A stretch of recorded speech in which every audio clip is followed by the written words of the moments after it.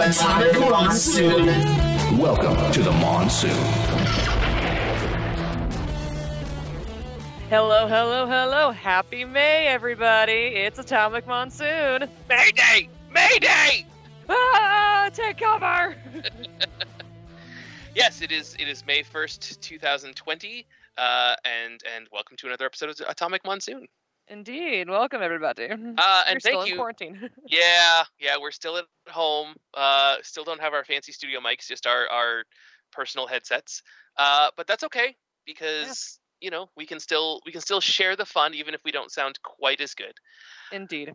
I want to say thanks to our friends at Def M Records for providing our intro music. Thanks, guys. And if you probably aren't, but if you are listening to this episode today on May 1st, 2020, Bandcamp has decided that they are giving all money spent on any music today to the artists. So please check out our friends on Def M Records on Bandcamp.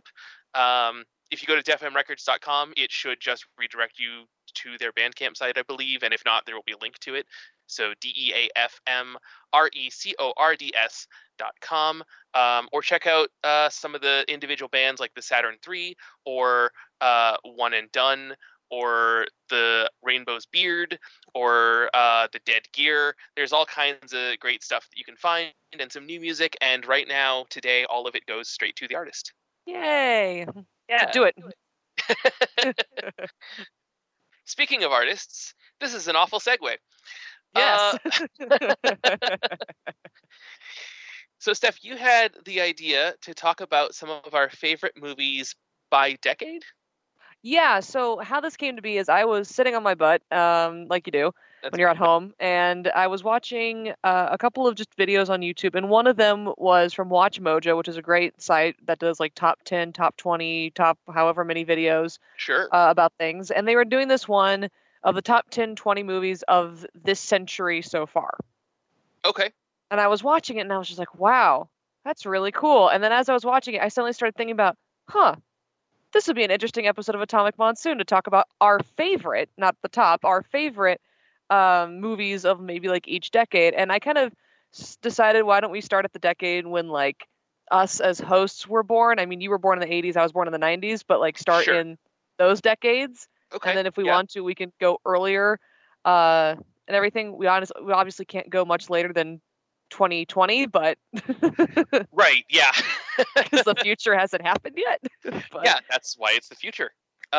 Even in Back to the Future, past 2020 hasn't happened yet. So that's true. Yeah.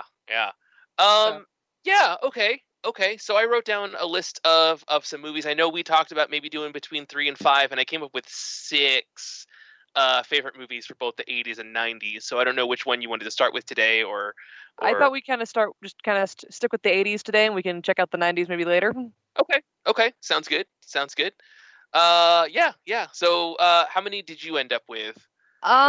Strictly just 80s movies. I kind of have the same number. Okay. I mean, I have one honorable mention, but other than that, I have pretty much kind of the same number, like 5 or 6. Yeah. I have 6. One of mine is effectively going to be an honorable mention because I don't think there's much to say about the movie. I feel like if you're listening to this show, you've probably seen Akira. So that's my honorable mention. That's a good honorable mention. Yeah. Akira came out in 1988 originally in Japan. I know it took another couple years or so to get translated to English and brought to the States, and then the dub that you can find now came out in 2001, but the original release in Japan was 1988. Therefore, it is technically an 80s movie. Also, it takes place in 2020, or very near in the future, because the Olympic Games dome was in part of the movie. So, and the Olympic Games were supposed to happen in Tokyo this year. Yes.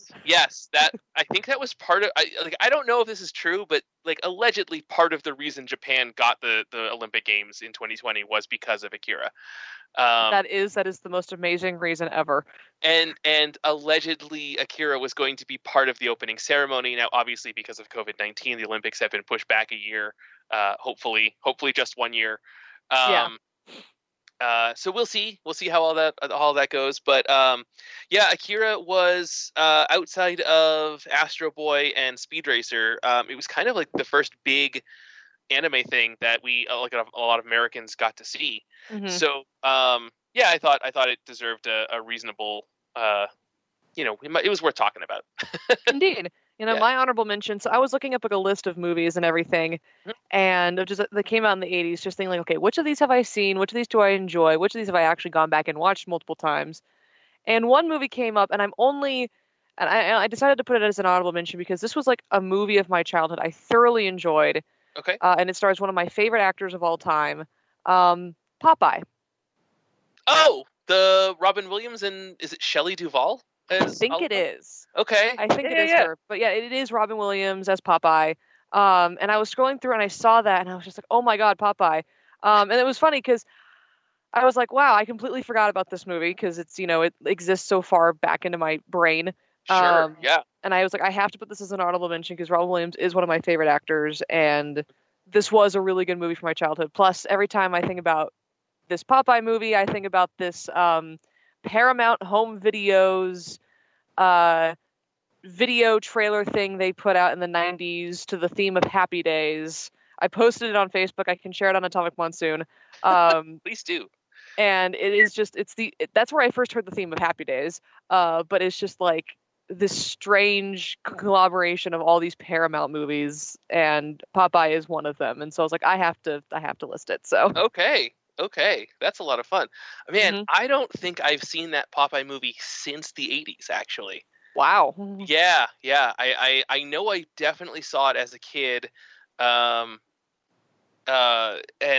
remembering that the living room that I was living in, because we moved 6 or 7 times when I was a kid. I remember which house I was living in, and I think we moved out of that house in, I want to say either 89 or 90, maybe 91. So there's a really strong chance that I haven't seen Popeye since the 80s, potentially the very early 90s. Yeah. Yeah. So, but I remember having fun with it. Oh yeah. So yeah. So cool. Yeah. So Andy, what is one of your favorite 80s movies? Okay, so I mean, listen, everyone is going to be able to pick. If you've been paying attention to this show over the last since October, you're gonna know what my number one favorite 80s movie is. So we're gonna save that for later. Yep. And I'm gonna jump in with maybe a less expected pick. Okay. I'm gonna go with The Last Unicorn. Oh, okay. The Last Unicorn was an 1982 animated film. It was based on the novel by Peter S. Beagle, who also wrote the screenplay for the film. Okay. It was animated by, I want to get this right, Rankin Bass, not Ruby Spears, which I often say by mistake. It was Rankin Bass. Rankin Bass obviously did the stop motion Rudolph and Santa movies in the 60s and stuff. But also in the 80s, they did Thundercats, and they did the animated Hobbit and Return of the King movies. So, it's got it's an almost anime style, but it's not, because it's an American production company. Yeah. But it's a very kind of fantastic look to the movie. Like it doesn't look like a Disney. It does not look like a Disney movie at all. It's the story of a unicorn who finds out that she is the last unicorn. The unicorn herself is voiced by Mia Farrow. And let's see, Alan Arkin is in there. A young Jeff Bridges is one of the voices. Wow. Angela Lansbury is a voice. And Christopher Lee plays King Haggard. And when my roommates had never seen it, so because we've been doing movies every night during quarantine, we watched. I picked that movie to watch one night, and like the instant Christopher Lee came on screen, it was like, yeah, that's Christopher Lee. There's no mistaking, Saruman from the live action Lord of the Rings, or Dracula from the old Hammer Dracula movies, or Count Dooku from Star Wars, like you hear Christopher Lee, and it's like, yeah, that's Christopher Lee. There's no way that's not him. So, just a quick side thing about Christopher Lee. Interesting fun fact. There was a brief time where, and I actually looked this up, where he actually voiced the wizard. Gosh, I'm gonna have to look up the wizard's name, but he voiced the wizard character. What you've seen the old Phantasmic Sorcerer's Apprentice, right? The old Fantasia thing. Yeah. Well, he voiced that wizard character that Mickey is apprenticed to. Oh, the sorcerer. Yensed. Yeah. Yensed. Yeah. He voices him in Kingdom Hearts. Oh, fantastic. Yeah. Fantastic. Yeah, it's the first Disney time I heard him talk, I was like, wow. Yeah, the wizard's name is Disney backwards, which is how you remember it. Oh, that is helpful now. Thank you for that. Yes. I can never remember which order the letters go in backwards, but it is Disney backwards is the sorcerer's name. Well, that's helpful. So thank you. Anyway, back to The Last Unicorn. Yeah. So The Last Unicorn it was one of those movies that, like, as a young boy in the 80s, I didn't want to watch a movie called The Last Unicorn, right? Mm-hmm. Like, it's a girl movie, blah, blah, blah. Mm-hmm. Because, society just enforces gender roles upon us, and we live with them until we grow up to know better. Mm-hmm. Or we have parents who are like, yeah, that's kind of crap. Don't buy into that. So The Last Unicorn, it turned out, was one of my mom's favorite movies. So she ended up buying a VHS. Like, she special ordered it from a Blockbuster Video because it was, back when Blockbuster existed. Yeah. And I don't remember if we all sat down and watched it or if she was watching it and I was just like, yeah, I guess I'll check this out too. But it kind of blew me away. So it was one of the first things I bought on DVD. I know I bought like an anniversary edition DVD for my mom years later because she just had the old VHS and had never bought a new copy.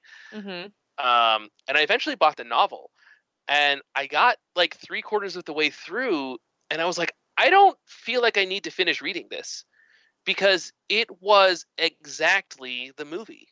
Wow, that's hard to say about a book. Yeah. Now, there were a couple of things, like, obviously there was more description in the novel because it's a book, right? So the things that you would be seeing, you just had to read the descriptions of. Yeah. And there were a couple of tweaks to dialogue here and there for the, because the way that you read is different than the way that people speak, right? But other than playing to the format, and I think it's because Peter S. Beagle wrote both the novel and the screenplay. I think it's because it was the same guy doing both of them that it was like, yeah, it's going to be accurate because it's his story. Mm-hmm. And then last year, maybe 2 years ago now, I got the chance to see The Last Unicorn. The Film Bar in downtown Phoenix did a screening of it. And I got a chance to see it on the big screen for the first time. And there were things that I noticed on the big screen that I've never seen in the dozens of times I've watched the home video version. Huh. So, yeah. That's neat. So it was a lot of fun. Yeah. That's awesome. Yeah. Have you ever seen The Last Unicorn, Stephanie?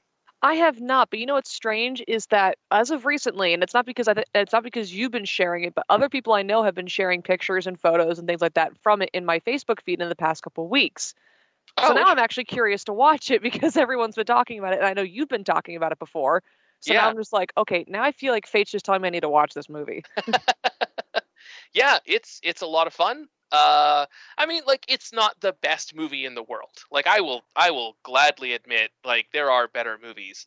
There are better fantasy movies in the 80s, but I do kind of feel like it's I don't know, it is one of my favorites. Again, partially because it was one of my mom's favorite movies, so we watched it a bunch as kids. But yeah, it does things that other animated movies of the decade weren't doing. Yeah. So, I think it's worth trying. And also, it's like 90 minutes, so it's not even like it's going to take you all night to watch or anything. Mm-hmm. So, yeah. Cool. So, how about you? What's one of your favorite 80s movies, Stephanie? So, what's funny is I actually asked. I was actually talking to my husband about this, and I asked him, like, what do you think are some of my favorite 80s movies? If you had to actually guess, and a lot of them he guessed were very much pointed toward, pretty much owned or made by Disney, which. Right. He's not wrong. Right. That I do enjoy. Specifically did not include any Disney movies on my list because I figured you would have them on yours. Yeah. Oddly enough, I'm going to have some that I don't think you would have expected me to have. Sure. I mean, you maybe, but the audience probably not. Um, but I'm gonna hold off on the Disney movies, and I'm actually gonna go to. So I couldn't choose between either of these films. Both were made in the 80s. Both Uh-huh. and both are part of the same overarching universe. But Raiders of the Lost Ark and The Last Crusade, the Interesting. Indiana Jones movies. Okay. Um, Those so were not the two movies made in the 80s that were from the same film franchise by LucasArts that I was expecting you to say. oh, don't worry, those are on my list too. Okay. I just like your list. How you have your favorite that you're going to say later. I'll say mine later. Okay. Fair enough. Fair but enough. I thought I would go ahead and start with these ones because at the time after I had been introduced to Star Wars and everything, my dad had finally sat me down and we watched Raiders of the Lost Ark and The Temple of Doom and The Last Crusade and all these Indiana Jones movies. Sure. And at this time, this was before the fourth one came out. Okay. But for those of you that don't know, which I'd be surprised if you didn't know this, so Raiders of the Lost Ark came out in 1981. It was obviously directed by Mr. Steven Spielberg and written by George Lucas. Mm-hmm. And it stars Harrison Ford and Karen Allen, Paul Freeman, a few other relatively big names, John Rhys Davies, and it's I feel like I don't need to really explain what all Indiana Jones is about because everyone I feel like has seen the Indiana Jones films, but as a kid, growing up and now starting to get more into these action films and these adventure films, Indiana Jones was kind of this one that I was not expecting myself to truly enjoy as much. Sure. But I really do enjoy it. However, I will, honest to God, admit when Indy tells Marion to close her eyes and not look when the spirits of the Ark are flying around, I do the same thing. I don't look. Okay. Hey, it's like when if you've ever ridden the Indiana Jones ride at Disney and they say don't look into the eyes of the statue. I don't do it then either. And it's not because, I'm afraid of getting cursed or anything like that, or the spirit's going to come popping out of my television. It's literally because I don't do well with jump scares. That's fair. That's totally fair. Yeah. And so if I look into the eyes, I feel like something's going to pop out and freak me out. So it's just better to close my eyes and just go through and then open them up once we pass it and go through the rest of the ride. Yeah. Or close my eyes and let them eat all the Nazis. But Sure. yeah, no, I thoroughly enjoyed Raiders of the Lost Ark. But the reason why I couldn't choose between it and The Last Crusade is because I actually really enjoyed just the overarching humor and adventure and just the banter between Sean Connery and Harrison Ford as father and son. Sure. Yeah. Yeah. And also the fact that there's we're learning about the Holy Grail and they're going to go look for it, and it has that it has a beheading scene and the guy drinking the wrong Grail, which fun fact, the guy who drinks the wrong Grail is also in another movie that I'm going to be listing later. So that's an interesting fun fact. Same with Harrison Ford. But yeah, no, I just grew up loving these movies and absolutely adoring them and just thinking that they're absolutely nothing but fun. That I think one Halloween as a kid, me and my brother, he dressed up as Indiana Jones and I dressed up as I don't remember her name, but she's the main villain of the fourth film.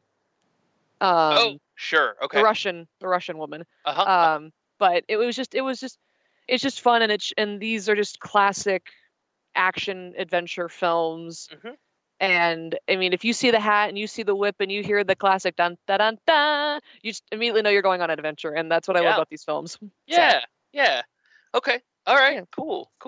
Yeah. What's another one for you? Another one for me. Well, let's keep on the action adventure kick while we're going there. So we're gonna go to 1986. And we're going to go to a movie by the director of my favorite movie of all time, but not my favorite movie of all time because that movie came out in the 90s. So we're going to go with Aliens. The original Alien, this is blasphemous for most people to hear. I'm not really a fan of that movie. That's fair. It's well done. It is a well-made movie, but it's a little too much on the horror suspense side for my taste. But the sequel, Aliens, directed by James Cameron, And of course, starring Sigourney Weaver and the whole cast of Space Marines, all of whose actors' names escape me at the moment. Yep. Man, it's so much fun watching those characters go to another planet and encounter the alien xenomorph and like the hive of them, right? And there's a hive, right? There's just so many, there's hundreds of them, and the banter between the Space Marines all feels authentic to what I know about actual military people. I appreciate what is her name? The super buff gal in it. The people are trading quips with her about being a woman, and she's right back questioning their masculinity, right? Which, not the best thing to be doing in actual society, but in that culture, that is part of the, military team culture. So, this is, and they're all busting each other's chops and other anatomy, throughout the entire movie. So,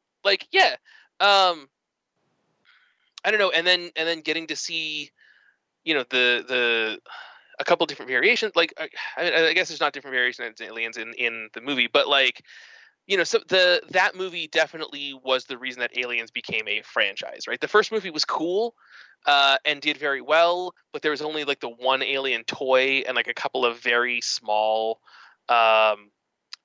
bits of merchandising for it because it was a rated R movie, and so you can't really sell toys to that. Yeah. But like by the time the second one came out, it was like, all right, listen, all the kids have seen this. Like all the kids have seen one of the two movies now. And I guess it was around the time Alien 3 came out, actually, that they were like, no, forget it. Like, here's toys of all the Space Marines and aliens and different variants on the aliens. And based on the success of this, I think was why Dark Horse Comics got the Alien comic book franchise license. And, I haven't read a ton of them, but the ones I have read have all been a lot of fun. And without all of that success, like there wouldn't have been the Alien versus Predator comics and video games and everything, and movies eventually. So yeah, I don't know, like the first movie's cool, and I don't, it's not my cup of tea, but I don't want to disrespect the movie at all.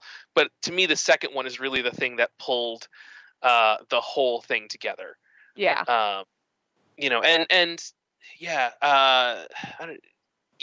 I would say it's that one is something I didn't even appreciate until fairly recently, last few years or so. And then again, it was either last year or the year before, one of the Harkins theaters out here actually for their Classic Night Tuesdays showed Aliens, and so my brother and I went and we both went and saw that for $5 a piece, and so I got to see that on the big screen too.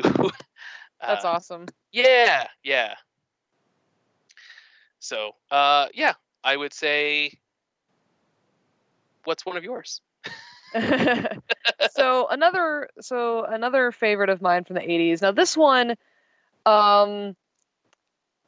is very much the definition of cult classic. Okay. In the sense of Disney films.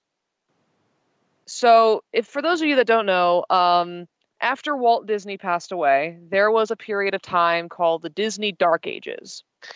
Yeah, the Dark Ages. And that was when Disney was pumping out movies and animated features that just were not doing it for the box office. They were not doing it they weren't doing it for the audiences at the time, but audiences grew to love them over time, which ended up getting, the term cult classics. But it wasn't until 1989 when The Little Mermaid came out, and then the Disney Renaissance happened, and, they started swimming in the money.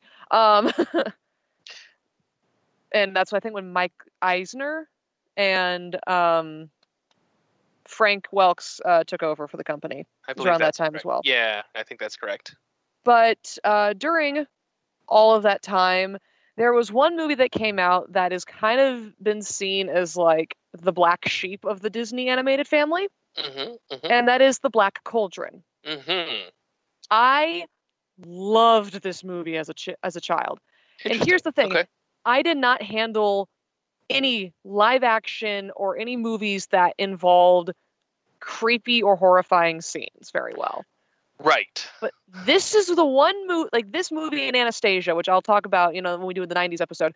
But this movie, like, if you've seen what the Horned King looks like, and if you've seen this movie, it is not for the faint of heart for younger audiences. Interesting. I'm going to be honest. Black Cauldron is one of those movies that, like, it came out and it got its home video release, and then it went in the Disney Vault and it never came out again. And so I've never seen it. It's on Disney Plus. I'm sure it is. So is the Horned King? I'm going to look up this character right now while we're talking. Oh, yeah, that's nightmare fuel. Okay. But this is also the first and I think the only Disney animated movie that actually has the PG rating.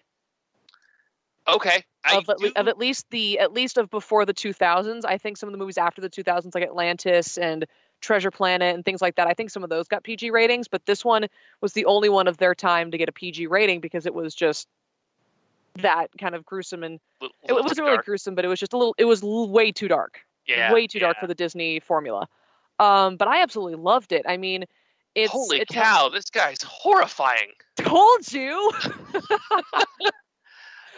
I mean, like, listen, I was a teenage Metallica fan. Like, guys with skulls and robes and stuff, like, I doodle those things for fun. But like, this is way too scary for a Disney movie. What in the world? So, oh man! Without spoiling too much, the way the story goes is that there's this young boy who owns a pig, and this pig has this very strange ability. I think this is actually based on an actual novel, so this isn't just Disney making something up. Sure. But this pig has a strange ability to see, into the future and see things that are to come. And so the boy, the pig, this young princess named Ilanwi, and this strange sloth / monkey / we don't really know what his creature is type, but it's a fantasy world, so who cares? Type character named Gurgi go on this like huge adventure with a bard type character. I don't remember his name. I think his name is Dallin. And they're going to stop the Horned King from getting the Black Cauldron. And there's this, and it's like okay, you hear the sound of that and you think, okay, it's fantasy, and and there's fairies in the movie, and it sounds very, it sounds like it could be kind of lighthearted and like a fun-filled, adventure film. But once you get later into the film and the Black Cauldron comes out and the Horned King comes into play and everything like that's happening, you're sitting there going like, well, whose idea was this? Man, I gotta watch this movie. So, I mean, yeah, and it's strangely dark, it's strangely creepy, and I strangely loved it as a kid. It was the one movie that did not traumatize me as a child. You know what? I gotta be honest, I would not have pegged that to be on your list. Despite my earlier comment about Disney movies, I would not have pegged the Black Cauldron to be on your list at all. Yeah, no, it's because a lot of people assume, especially, and this is no offense against, any other Disney fan out there, sure, but a lot of people assume that Little Mermaid is one of those movies. For me. Listen. I like the sequel to The Little Mermaid, the second one with her daughter, more than I like the first Little Mermaid. And I still like the first Little Mermaid a lot. Sure. So. Yeah. But that's just because that's what I grew up on, so. Right. Yeah. So, Anyway, moving on. Moving right along. Okay, so things that are maybe a little too dark, maybe a little darker than they should have been, and ended up with a rating that the producers did not expect. From 1987, RoboCop. Ooh, okay. Yeah, so RoboCop is RoboCop's pretty dark. It was released with an R rating after they edited out a bunch of violence that would have made it rated X. In 1987, wow, the NC-17 rating didn't exist, so you were looking at R or X. Yeah, it was G, PG, PG-13 had just come out, R, and then X. So yeah, it was so violent. The MPAA was like, no, like we can't release this. Mm-hmm. Now, it is a movie from 1987, right? It is 33 years old at this point. So it that level of violence is a little more commonplace in rated R movies these days. Yeah. And so as a result, you can't buy the theatrical release anymore. You can only get the director's cut, which has all the violence added back in. And again, a movie that my roommates had never seen, so I was like, well, we're watching RoboCop. Mhm. And everyone enjoyed it. Everyone had a good time. And the violence, while it is crazy and over the top, it's not. Wasn't as bad as I remembered it being. So RoboCop is the story about a police officer, Alex Murphy, who is killed in the line of duty, and is refitted by Omni Consumer Products (OCP) as they rebuild him as a cyborg. So it's Officer Murphy's brain in a cybernetic body, and then they were able to save his face to put on the cyborg body, but mostly under a mask. And he comes back, and as RoboCop, his deal is he's there to protect the innocent and to be a valiant police officer in a world of corporate espionage and people in conglomerates working with mobsters and et cetera, et cetera. Set in, quote unquote, near future Detroit, right? So near future from 1987. Figure you can figure out when that's supposed to take place on your own. They don't ever explicitly say. But it is kind of an amazing satire on mid 80s, like big city America. All of the news reports are like, hey, here's this terrible, horrific thing that happened in the news. Meanwhile, bunnies. And not quite that extreme, but it is yeah, it's pretty bad. Man, I don't know what to say about RoboCop. I kind of feel like it's a movie that either you've seen or maybe you haven't. And if you haven't, I would say maybe give it a shot. It is a fun action movie. It is a little violent, a little gory, but quite frankly, Mortal Kombat 2 is more violent than RoboCop. And that movie that game came out just a few years later. So I don't think it's anything too out there. Also, Kurtwood Smith, who played the dad on that 70s show, is absolutely the coolest bad guy in 80s movies. Nice. and is the bad guy that kills RoboCop. And he's just such an asshole in that movie, and he does it so well. And I absolutely believe that he is that character. So, yeah. And I want to give a quick shout out to my buddy Steve that I used to work with at Samurai Comics, who owns a shirt that says, "Remember that time RoboCop shot that guy in the dick?" Which is totally a scene from that movie where RoboCop stops a potential rapist. So, very nice. Good times. Anyways, yeah, RoboCop's great. I highly recommend that you watch it. It is part of the Criterion Collection. It's such a well-regarded movie. Wow. So, yeah. So that's fun. Yeah. Awesome. And quick side story about RoboCop. When we were kids, the RoboCop and the Ultra Police cartoon was on, and there was a Swamp Thing cartoon, because there was a thing in the 80s about making cartoons out of R-rated movies, and I don't know why. Anyways, so my brother and I both watched the Swamp Thing and the RoboCop cartoons and had a couple of the toys and stuff. And one of the things about the Swamp Thing cartoon was when Swamp Thing, which is a whole other franchise I'm not going to get into right now, but when he got weak on power, he had to return to the swamp to regenerate and heal and stuff, right? Yeah, makes sense. So my brother, as a 4 or 5 year old kid, got the idea that if RoboCop went to the swamp, then he could regenerate and become stronger and more powerful. And so he invented the character Swamp RoboCop, which when he described it to me, he's like, no, it's RoboCop, but he has all the swamp plants and slime and stuff on him. And so Swamp RoboCop's been kind of this little in-joke between the two of us, which totally paid off a few years ago when I bought a RoboCop action figure and painted and sculpted a bunch of crap on him so he could actually have a glow-in-the-dark Swamp RoboCop action figure. That's awesome. Yeah. Yeah. That's so Which is cool. not a story I was planning on telling today. But yeah, let's add a personal touch. There you go. Yeah. All right, Steph, what's your next movie? So my next one is still from the Disney Vault. Mm-hmm. This is another one of those movies that existed in the dark ages of Disney, and this one is definitely has a lighter tone to it. It is called The Great Mouse Detective. I remember that movie. Mm-hmm. It came out in 1986, and pretty much long story short, it is what if we tell a Sherlock Holmes story, but instead of it being humans, they are mice. Yes. And it was, it was one of those movies that, like the Black Cauldron, I grew up with as a kid. That I thoroughly enjoyed and prefer over a lot of other, Disney 80s movies. Like I love Oliver and Company, but I still like this. I like the Black Cauldron and the Great Mouse Detective more, and kind of the same thing. Okay. With like the Little Mermaid.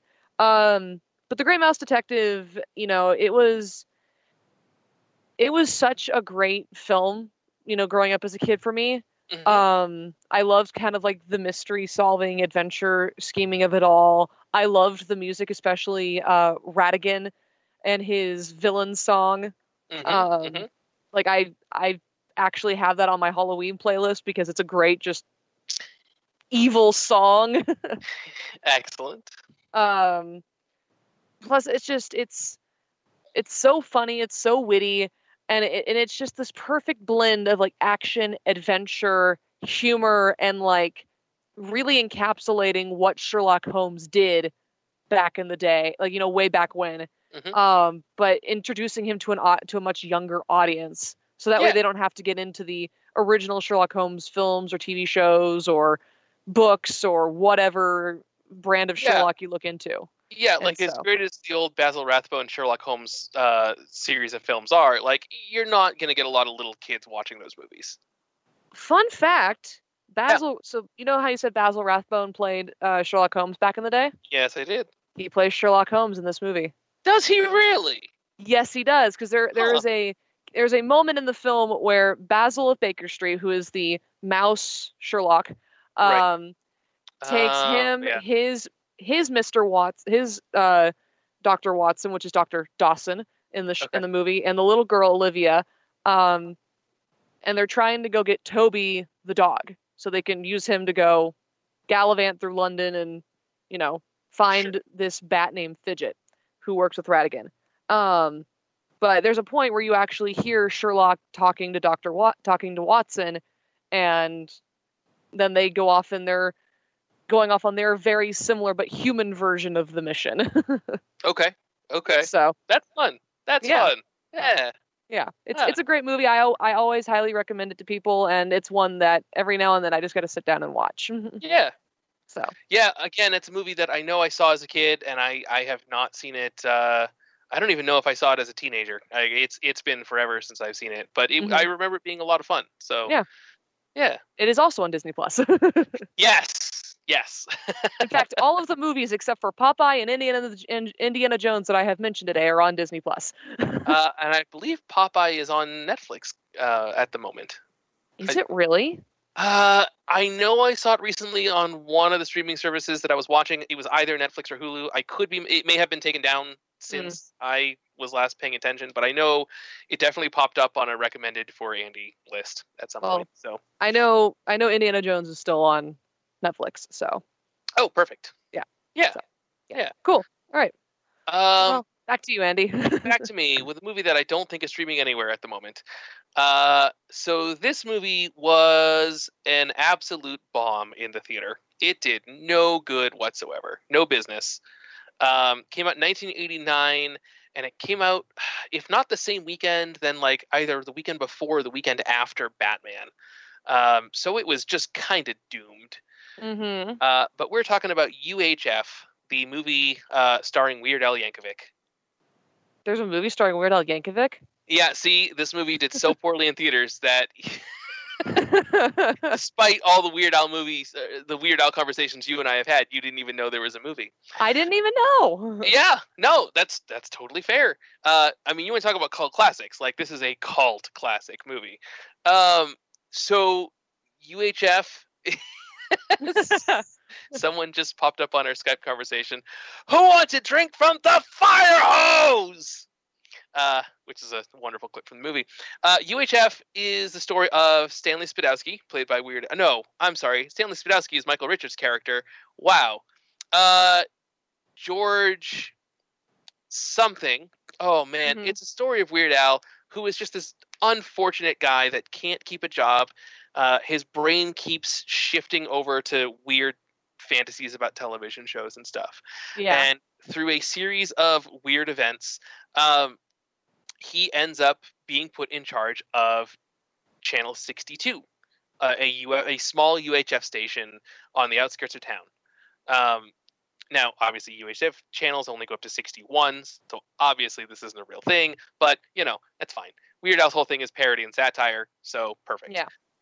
So they take Channel 62 and they revamp it as the new 62, and they start making, with no budget whatsoever, they start making their own shows because they can't afford to license anything. And over the course of a little while, they end up becoming the number one network in town. Mm-hmm. This brings, attention is brought to the guy that is in charge of the network affiliate channel. So the thing to remember is when this movie came out, this was still back in the days of there was only ABC, CBS, and NBC, and like Fox was brand new. Mm-hmm. So the network affiliate was one of those channels. Okay. But yeah, so this guy who was the number one in town because he was the local ABC, CBS, NBC affiliate forever, like he was like, why are we not number one? And why is this little tiny UHF station that doesn't matter and has never been anything? Why are they number one all of a sudden? Mm-hmm. And so, corporate espionage ensues, blah, blah, blah. The thing that's fun about this movie, though, is it's so, you buy a Weird Al Yankovic CD and you get a couple of parody songs, and you get a bunch of original songs done in the style of other artists, and then you get just like his polkas and some original songs where it's just him having fun writing silly jams. Yeah. This movie's kind of the same thing. Oh, dear. You get some parodies of some TV shows. This is where the Money for Nothing Beverly Hillbillies parody song comes from. Oh. Okay. Including the music video. Which looks like the early old CGI Money for Nothing by Dire Straits music video. Oh my God. Yeah. And this movie has early appearances by Fran for the Nanny, and Michael Richards before he became Kramer on Seinfeld. Oh my God. Yeah. Yeah. It is a silly ass movie. Like you cannot take this movie seriously whatsoever. If you're going in and be like, man, I'm going to sit down and watch a great film, like go watch anything else. Yeah. But if you're like, man, I want to laugh. Mm-hmm. I want to watch a 30-second clip about a show called Conan the Librarian. I want to watch a commercial for a movie called Gandhi 2, where Gandhi kills people with assault rifles. Oh my God. If you want to watch a commercial for a business called Spatula City, where they sell spatulas, and that's all. Yep. Yeah, UHF is pretty great. That's fantastic. I will have to write this down and go look for it later. Yes. Yeah. It wasn't streaming last time I checked, but it does pop up on Netflix every so often. So it may be there now. But definitely, yeah. If you want to laugh, if you are the kind of person who likes Weird Al's brand of humor, yeah, definitely go check it out. Fantastic. Awesome. Yeah, so oddly enough, going down the same route of parody and humor, I actually wrote down a couple of parody humor movies, but I couldn't decide which one to talk about. Oh, actually, before you on, I'm sorry. UHF is streaming for free right now on tubitv.com. To the internet. tubitv.com. If you don't know about Tubi TV, by the way, while we're all locked down watching stuff at home, Tubi TV is great because it's absolutely free. Mm-hmm. they ask that you sign in or you sign up and you create an account, but like you don't have to. It's just the benefit is then you get your queue and your list of things you've watched. But like it has a ton of stuff on there. And you're going to find a whole bunch of gold. So, and UHF apparently. So Yeah, there you go. Yeah. All right. So. I'm sorry. Go on. You're good. No, but I wrote down a couple of parody movies that I thought about talking about, and I thought, well, no, I mean, I've watched them, I enjoy them, like The Princess Bride. I love The Princess Bride. It's a great movie. I didn't write down Princess Bride because I thought you were going to talk about it. And it's weird. I wrote it down, but I don't have a whole lot to talk about it because I didn't really get into The Princess Bride till I was much older. Okay, can I tell you? You know what? While we're talking about it, I want to tell the story about the first time I saw Princess Bride. Okay, go ahead. It was the end of the year. I was in 3rd grade. So the movie had been out for a couple years at that point, and it was it was like the last week of school, and so like all of our lessons were done. We were basically just playing games and watching movies. And 2 kids brought in movies one day, and the 2 movies were Honey, I Shrunk the Kids and The Princess Bride. Yeah, and none of us had seen The Princess Bride. Like no one in the class except for the girl who brought it in and one of the boys. Okay. So 2 people in this class of, like 25 kids. So the teacher put it up to a vote. Who wants to see Honey, I Shrunk the Kids? Who wants to see The Princess Bride? And, living in America in the early 90s, democracy ruled, right? Uh-huh. So there were more girls in the class than boys, plus the one boy who had seen it voted for it because he was like, no, guys, I'm telling you, this movie is awesome. But if you're a 3rd grade, so what, like 7-8-year-old boy, like you're not voting for The Princess Bride, right? No. That I mean, you go back to I don't want to watch a movie called The Last Unicorn. Like I definitely don't want to watch a movie called The Princess Bride as a little boy. Right? Mm-hmm. But we ended up watching it because that was the one that got voted for. Mm-hmm. And by the end of the movie, every single one of us that was like, nope, this is my new favorite movie. Because it's awesome. And if you have not seen The Princess Bride, you should. You should. Yeah. It's inconceivable if you haven't. You keep on using that word. I do not think it means what you think it means. Exactly. Yeah. But anyway, I wrote down a couple of others, but I couldn't decide on which one. And then finally I came to the realization. I also wrote down Airplane, which is a classic. I wrote down Caddyshack, which is one my dad absolutely loves. Sure. Yeah. I thought about writing down Ghostbusters, but we have a whole episode on how we talked about Ghostbusters, so there was no point. Yeah, same thought with Ghostbusters. Yeah. But the one I wrote down that I came to the conclusion of was Spaceballs. Okay. 1987's Spaceballs. So this one, very much like The Princess Bride and many other parody movies, I was not introduced to until much later in life. Sure. But one day, a friend of mine sat me down and like, we're watching Spaceballs. You've never seen it. We're watching it. It is a huge parody on Star Wars. Now at this time, this is at a point where I was, I don't want to say sensitive because that's not the right word for it, but I was definitely still at like max. I must take every information in, and I love and absorb and bow before the knees of Vader type obsessed with Star Wars. Sure. Before I calm down and now just have this nice library of all my information. Sure. But they said this was a parody done by Mel Brooks about kind of like on Star Wars and Star Trek, and I was just like, yeah, okay, sure. So we sat down, we watched it. And now I cannot stop quoting it. It is hands down one of my favorite parody movies. Yeah. It is so freaking hilarious. If you haven't seen it, what's wrong with you? Go watch it. like if you haven't seen The Princess Bride, go watch it. I'm going to tell you a quick little secret here. Oh? I saw Spaceballs before I saw Star Wars. What? Yeah. Well, because my childhood was weird, and I mean, just in general. Yeah. And my parents didn't like Star Wars. So I didn't watch it growing up. I've told that story a whole bunch. But Spaceballs happened to be on TV one day. And so I was like, I don't know what this movie is, but the first couple seconds of it are pretty funny. Mm-hmm. And I remember telling kids in school about it, and they're like, "Oh, that's Spaceballs. It's making fun of Star Wars." So yeah, I actually saw Spaceballs without knowing what it was or what it was making fun of, That's and fantastic. still thought it was a funny movie. It's fantastic. It's such a great film.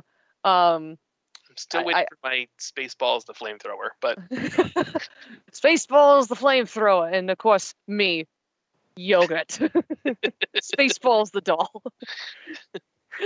I love how after that moment we just see all these other items that are just Spaceballs the bed sheets, Spaceballs the toilet paper, Spaceballs the merchandising.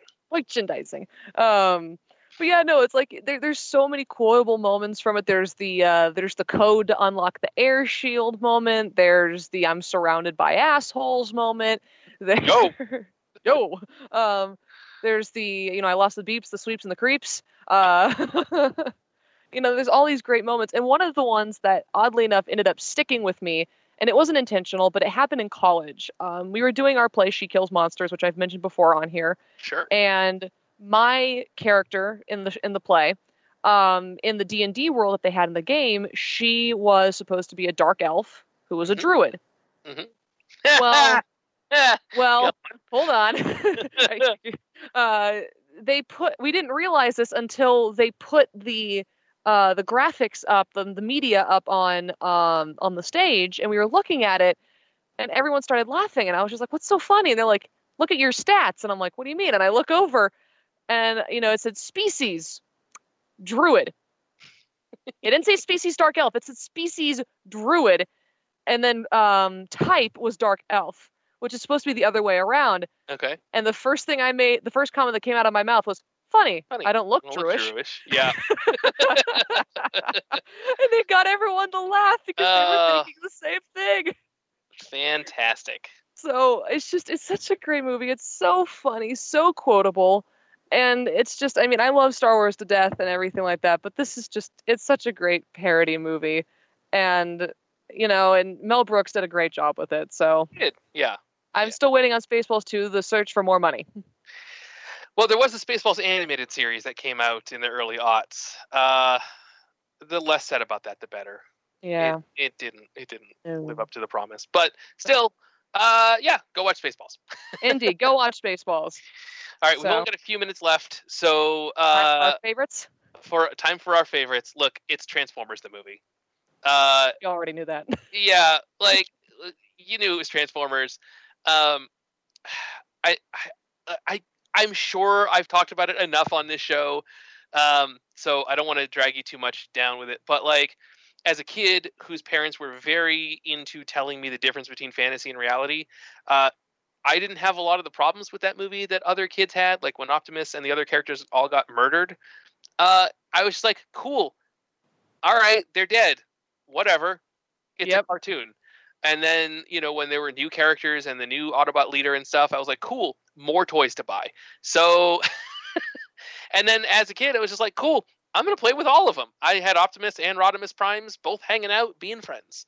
And one would lead one mission, one would lead the other. Anyways, Transformers the movie is, again, a cult classic. I've gotten to see it in theaters a couple of times. I even got to introduce it at one of the screenings.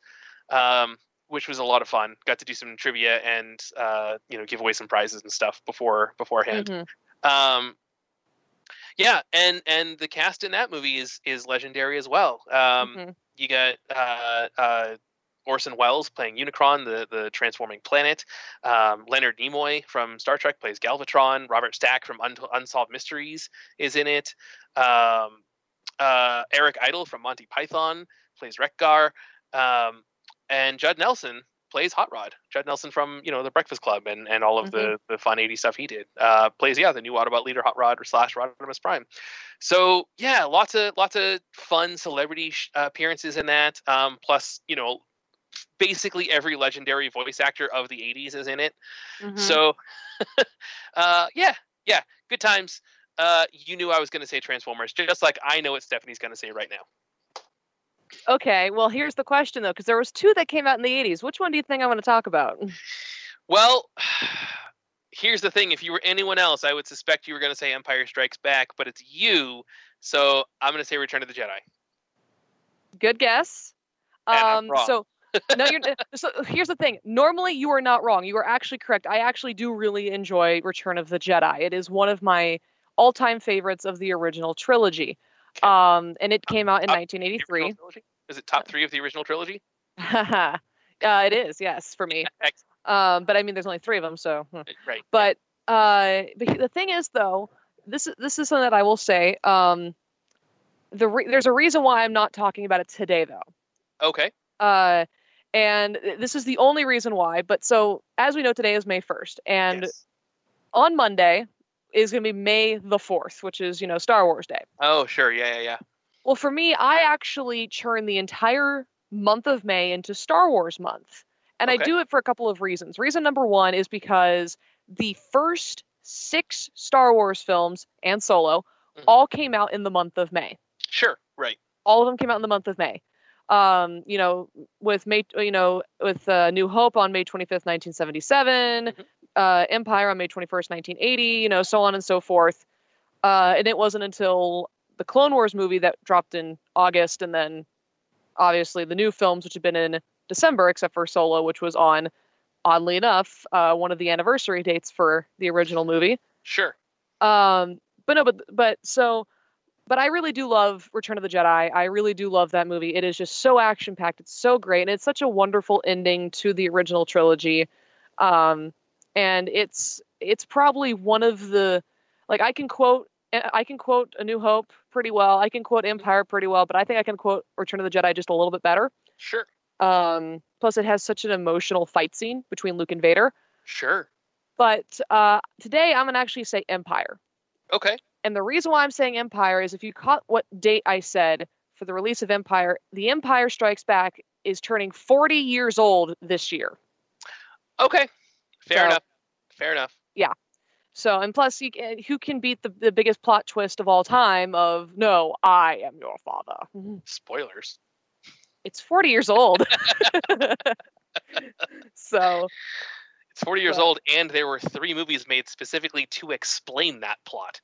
So, exactly. Yeah. So, but yeah, no. So I really do love and enjoy both films. I think they're both great, and if they sit at the top of my list for any 80s movies I've seen or watched over my lifetime. But yeah, but just like you with Transformers, it's not surprising that my top ones would be Star Wars. Right. So. Yeah. And there you have it. There's the 80s. There we have it. There are our favorite 80s movies. Not necessarily the best ones of the decade, but the ones that we decided were our favorites, with the caveats that we tried not to overlap each other. Yeah. It's more fun talking about our favorite films than the best films, because we may have never seen the best films. Right. Yeah. And, listen, it's all subjective anyways. Like, yeah. Okay, guys. Well, we are out of time. So find us on all the socials media. Atomic Monsoon on Twitter and Facebook. Atomic_Monsoon on Instagram. Get an Atomic Monsoon logo shirt from our Redbubble store. Support our friends at Def M Records. And if you have, let us know some of your favorite 80s movies at atomicmonsoon@gmail.com or on Twitter. And we can stick that into our next episode. Or if you guys have suggestions for episodes yourself, let us know. It sounds, yes, all those things. All those things. Guys. Do it. Well, let's. I got nothing. May the Force be with you. Wait, actually, no. Wait, hold on. May the Schwartz be with you. Transform and roll out.